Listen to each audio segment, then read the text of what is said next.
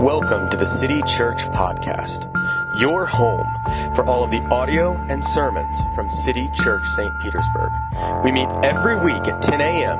at the Sundial AMC Movie Theater, 151 2nd Avenue North in beautiful downtown St. Petersburg, Florida.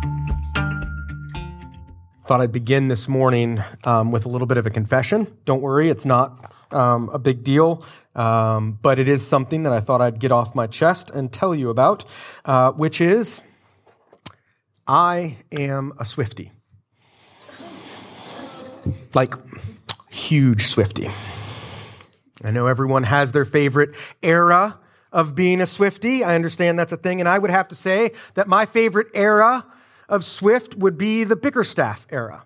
This is a lesser-known thing from Swift's life, but back in 2008, an Irish writer named John Partridge wrote a series of essays describing how bad Swift was, and then made comparisons to the Irish church and how bad Partridge thought it was. It was all, he blamed Swift for everything. It was kind of strange. But what Swift did in this case was even stranger. Swift wrote a series of articles in a local newspaper under a pen name. That pen name was Isaac Bickerstaff. And they struck back at Partridge, mocking his premise, sort of making fun of what Partridge had said, and even in one of these articles wrote a eulogy for Partridge so that everybody thought Partridge was dead. In fact, the local coroner in Ireland came to the house looking for the body, like, hey, Partridge is dead, you can't just leave the body in the house. It was a whole thing. It was crazy, but that's what life is like in 18th century Ireland. Oh, I seem to have caused a little bit of confusion here. When I say I'm a Swiftie, I mean that I'm a fan of late 1600s, early 1700s pastor and author Jonathan Swift. That's what it means to be a Swiftie, right? That's what, when we say that, that's what everybody's, I'm going to go ahead and assume that that's what it's talking about. Because everybody should be crazy about Jonathan Swift. He's amazing. Jonathan Swift was a Presbyterian minister in Ireland, but he's also probably more famous for being the father of modern satire. You may be familiar, maybe in high school you had to read A Modest Proposal, a book where he decides that, sarcastically, that the way to fix Ireland's potato famine problems is to have rich people eat the children of poor people. And it is widely seen as the first instance of modern English satire. He is also known, because of that essay, as the father of gallows humor. Gallows humor is kind of dark humor that involves death or sort of trivializing something that's sacred. You can see that when he wrote a eulogy for one of his critics that I mentioned when you were still thinking I was talking about that other Swift. I bring all of this up because this morning, as we turn to Amos, Amos is going to use some really dark humor elements, some things that Swift would be very, very comfortable and happy about. And he's going to do this because the people of Israel just aren't listening to him. He has come to them at several points and said, hey, judgment's coming, and they kind of have been shrugging him off and not paying attention to him. So what he's going to do in the main part of chapter 4 is recreate a worship service, but in a dark and twisted way. He's trying to wake these people up because they've become so self-centered, so self-absorbed, so self-involved that they can't even hear what he's saying. Their eyes, their ears are only attuned to themselves. And so, like Jonathan Swift would suggest, he resorts to sarcasm and satire. And this passage is significant for us today because we live and breathe in a world that trains us to be self-interested and self-centered. In fact, you don't even have to think about it. It's just second nature to us. We have all heard probably this week the phrase, you do you. The problem with that is the Bible just simply does not teach you do you. The Bible wants us to be concerned with the welfare of others, not just ourselves. Following Christ means that we should be concerned with the well-being of our neighbors and not just concerned with what's going on in our lives. But we have all, whether Christian or not, been discipled by the me first and the gimme-gimmes. by the desire to have more and more, the desire to look out for our own interest. And Amos wants to shake us all out of our self-involved stupor. So if you're able, I'd ask you to stand as I read Amos chapter 4 to us this morning.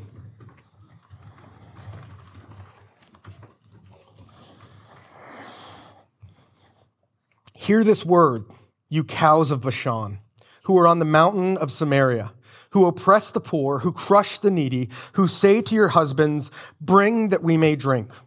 The Lord God has sworn by his holiness that, behold, the days are coming upon you, when they shall take you away with hooks, even the last of you with fish hooks.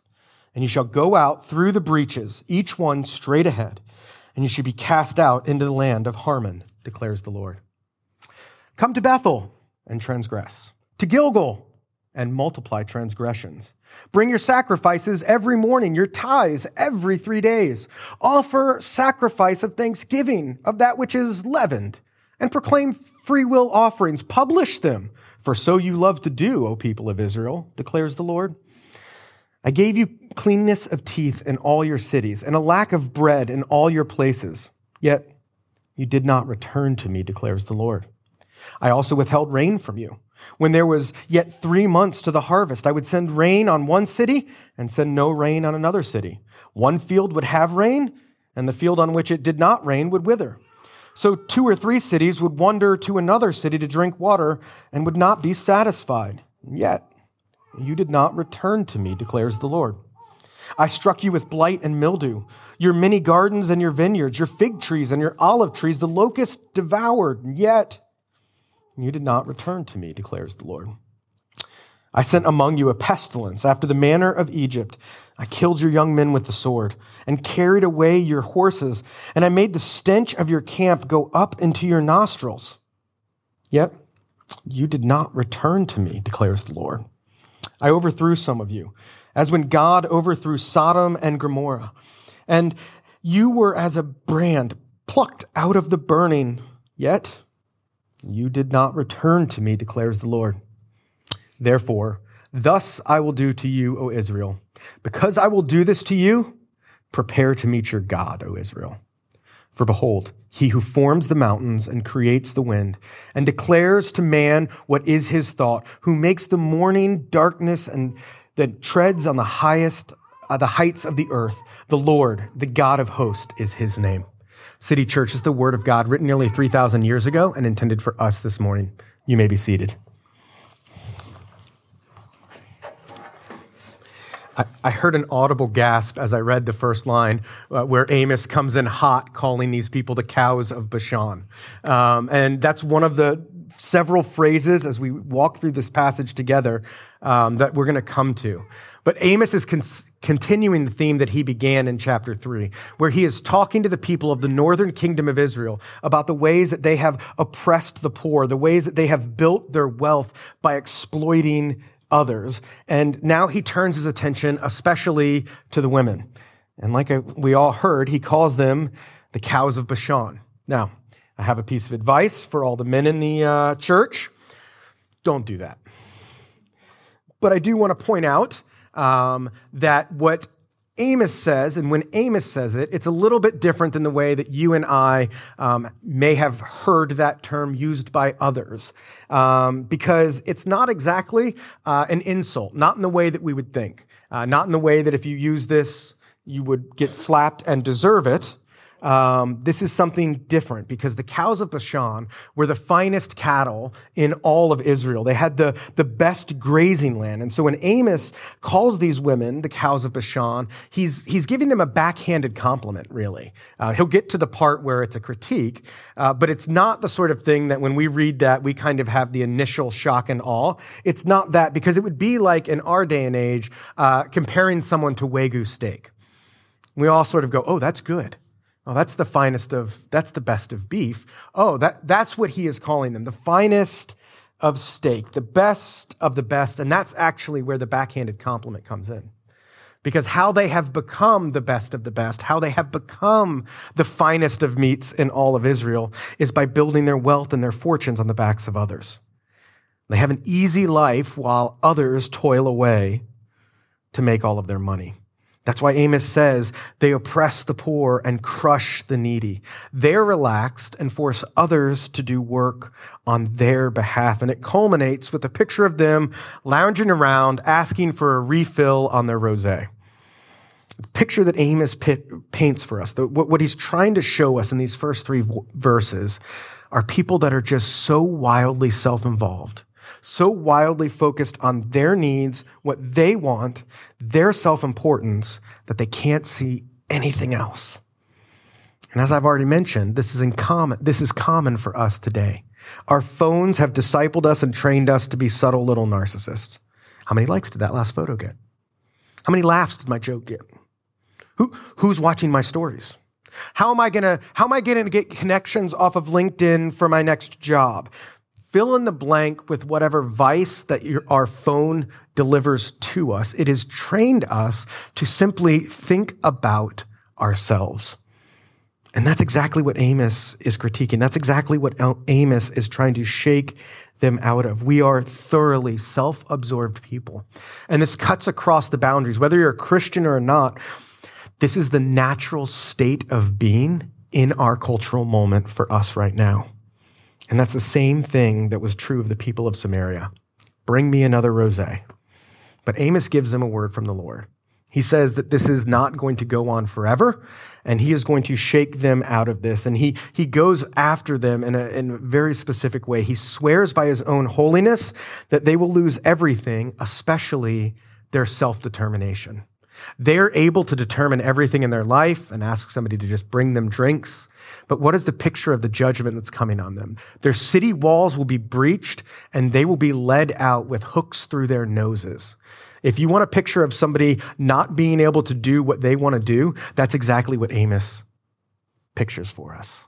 They go from being absolutely free to do whatever they want to being absolutely controlled by the people that come in.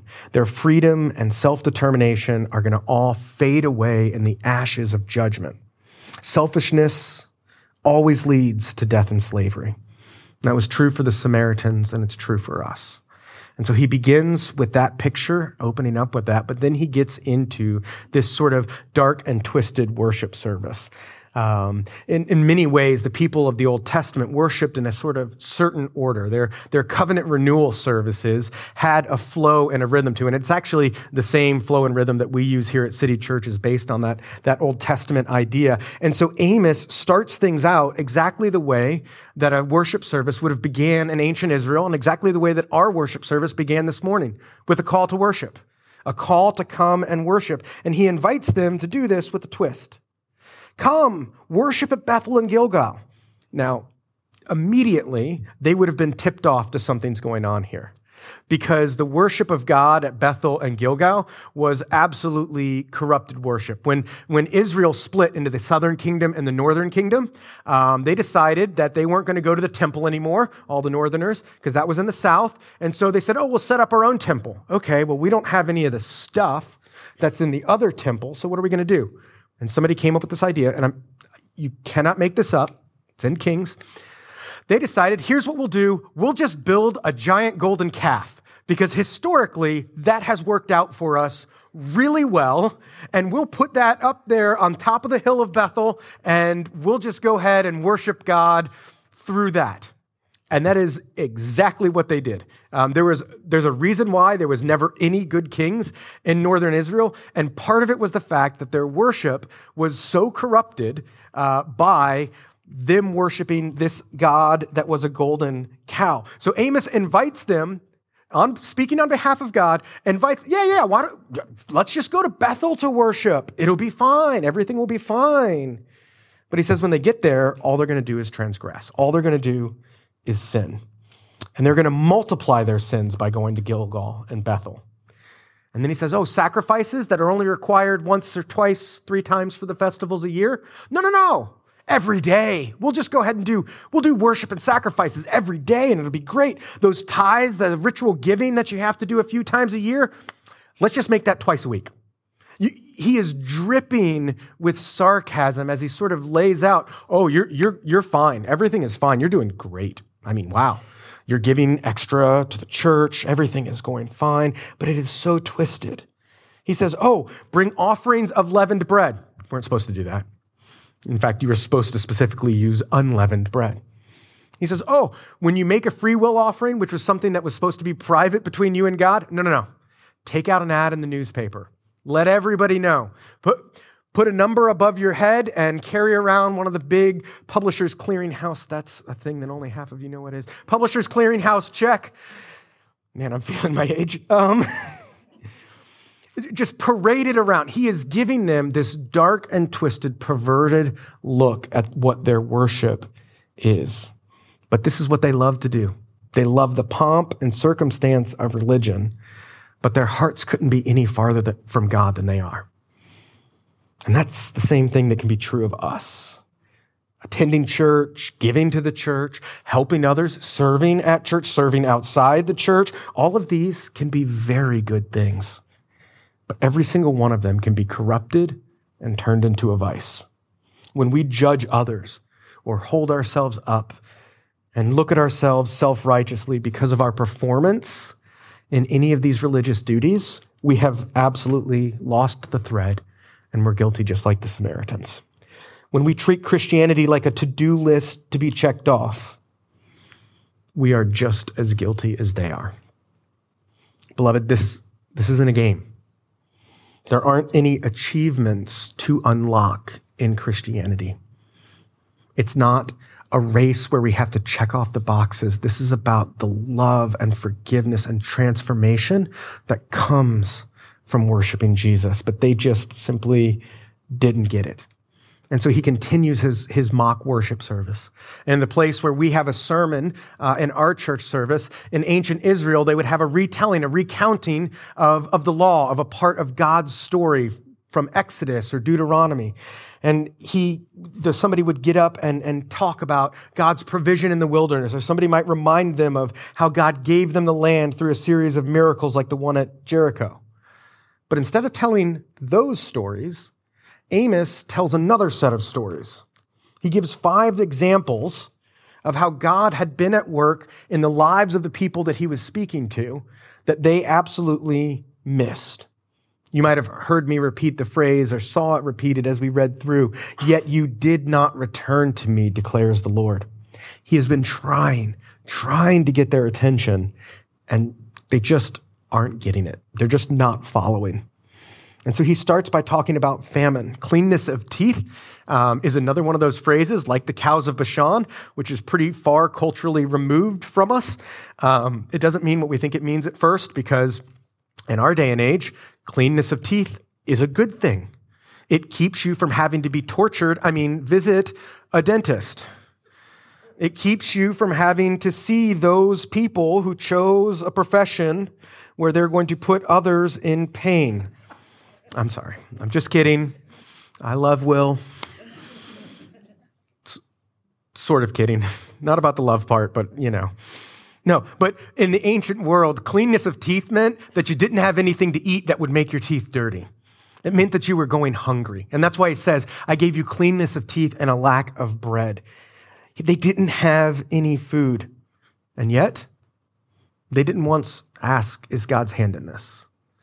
And he says, not only that, I made the rain really weird. I took away the rain that comes 3 months before harvest that was a fixture in the lives of the people of Israel, the later rains. I took that away.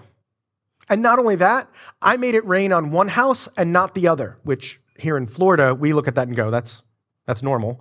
That happens all the time. But in Israel, that was weird. And so he says, look, I made it rain. Your neighbor's house got rain and you didn't. And you never once stopped and asked why.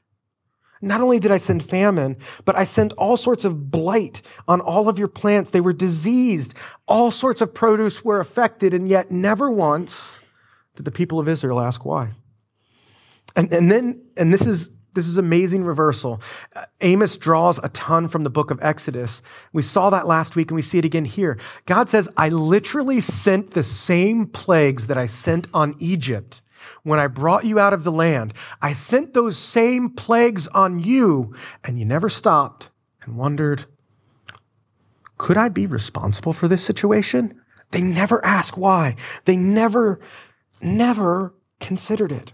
And it all culminated by God saying that he had destroyed some of their cities in the same way that he destroyed Sodom and Gomorrah. And yet none of this, ecological disasters, political disasters, war and famine, none of it seems to get through to them.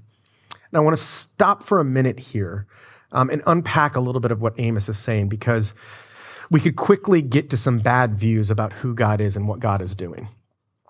God used a series of natural and political disasters to try and get the attention of the people of Israel.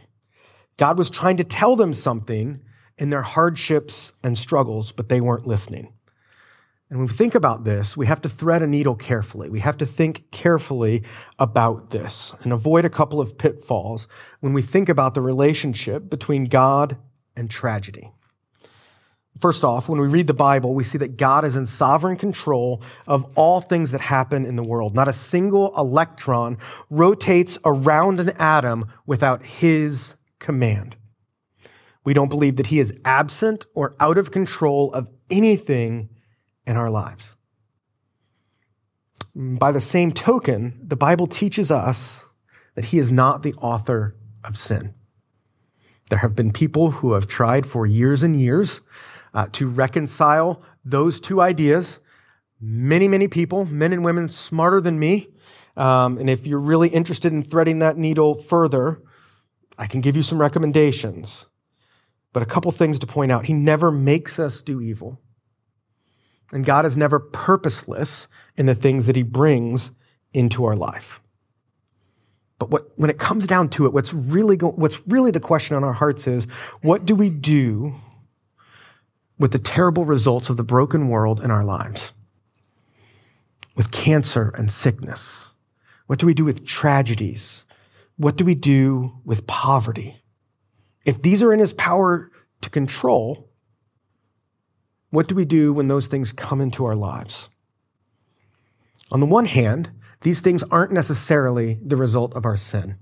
One of the most beautiful pictures of this is Jesus in John chapter 9. He is walking through Jerusalem, and as he's walking through Jerusalem, his disciples see a man who was born blind.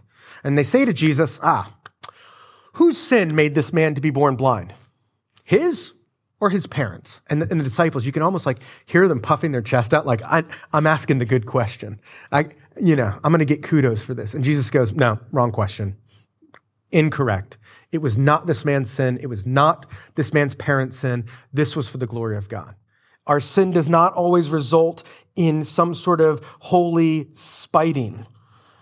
No, the sin was not caused, or this man's problem was not caused by his sin. But we have to balance that with what we read here in Amos. God is using tragedies. God is using difficulties, famine, war, and blight to get the people to look at their sin. All of these things were God's attempt to get Israel's attention. Yahweh was trying to compel them, trying to get them to open their eyes to evaluate their life. And he was using hardships to do that. In all of their afflictions, they never once questioned, why is this happening? And the same thing can be true for us. Sometimes God brings tragic circumstances into our life, not because of our sin. Sometimes the world is broken and terrible because the world is broken and terrible. But what would happen if we ask ourselves the question, is God trying to get our attention? The answer might not be yes. The answer isn't always yes. But are we so self-involved that we can't be bothered to ask the question? The people of Israel were. They were not willing to humbly open up their lives to God and let him look around. They just bopped along through disaster saying, this is fine. And so Amos mocks them. Amos mocks them in this worship service. And then gets to the culmination.